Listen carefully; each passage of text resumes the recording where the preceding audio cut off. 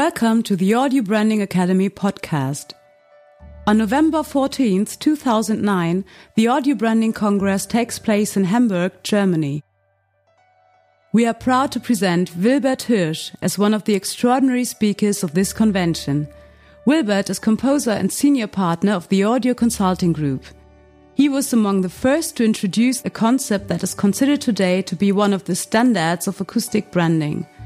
On the Congress, Wilbert will attempt the panel discussion with the title Babylonian Branding, Audio, Acoustic, Sound or Sonic. To give you a little foretaste of this, we asked him some questions, and this is what he answered.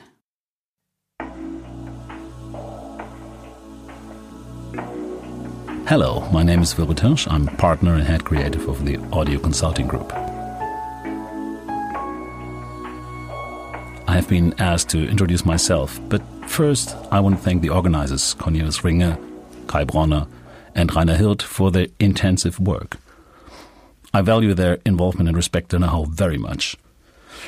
Having known them for a couple of years now, I'm sure that they are the right people to organize this Congress.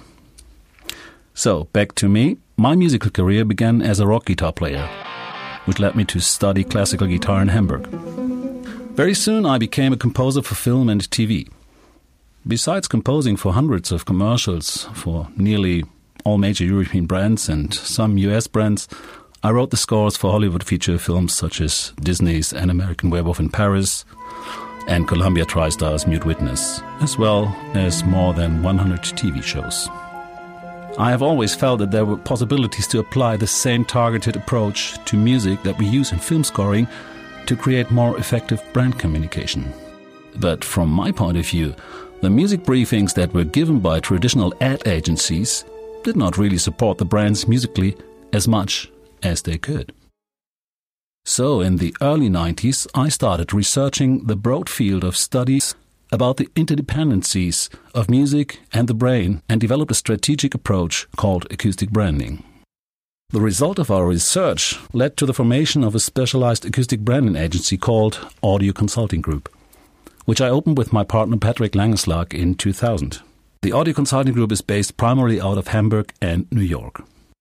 Since then, we have served a variety of clients worldwide in executing acoustic branding strategies, including the Swiss bank UBS, who were, to my knowledge, the first large international corporation to state that the use of sound and music for branding purposes should have the same scope and the same importance as their visual identity. That's remarkable. I think the ABBA Congress is a very good idea. It will be yet another step towards professionalizing the business, and as there will be a lot of demand for specialists in the future, it will be fruitful for all of us to get to know all the players on the scene and exchange experiences. I believe we can learn from each other without losing our personal identity and USPs. Last but not least, we all should be aware of the high value we can bring to a corporation by helping them to become heard. I hope we will have a good and informative time, and I'm looking forward to meeting the scene. See you in November. And something else, Rainer, you asked me to listen to this little sound file you sent me. I did, and I couldn't hear that much, but there was some ping pong balls, some winding up, and maybe the bing could be the end of the Intel logo or whatever. I know you like that stuff, but it's a tough thing. Anyway, thank you, and see you in November.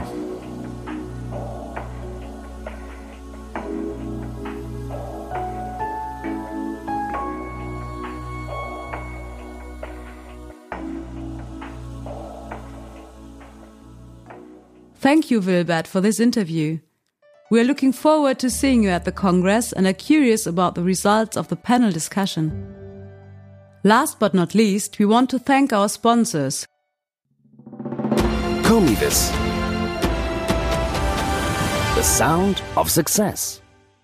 As well as Sonus, the manufacturer of tools for professional audio branding solutions. And our media partners, Werbeblogger and Friends, Markenlexikon.com and Nomus Publishing.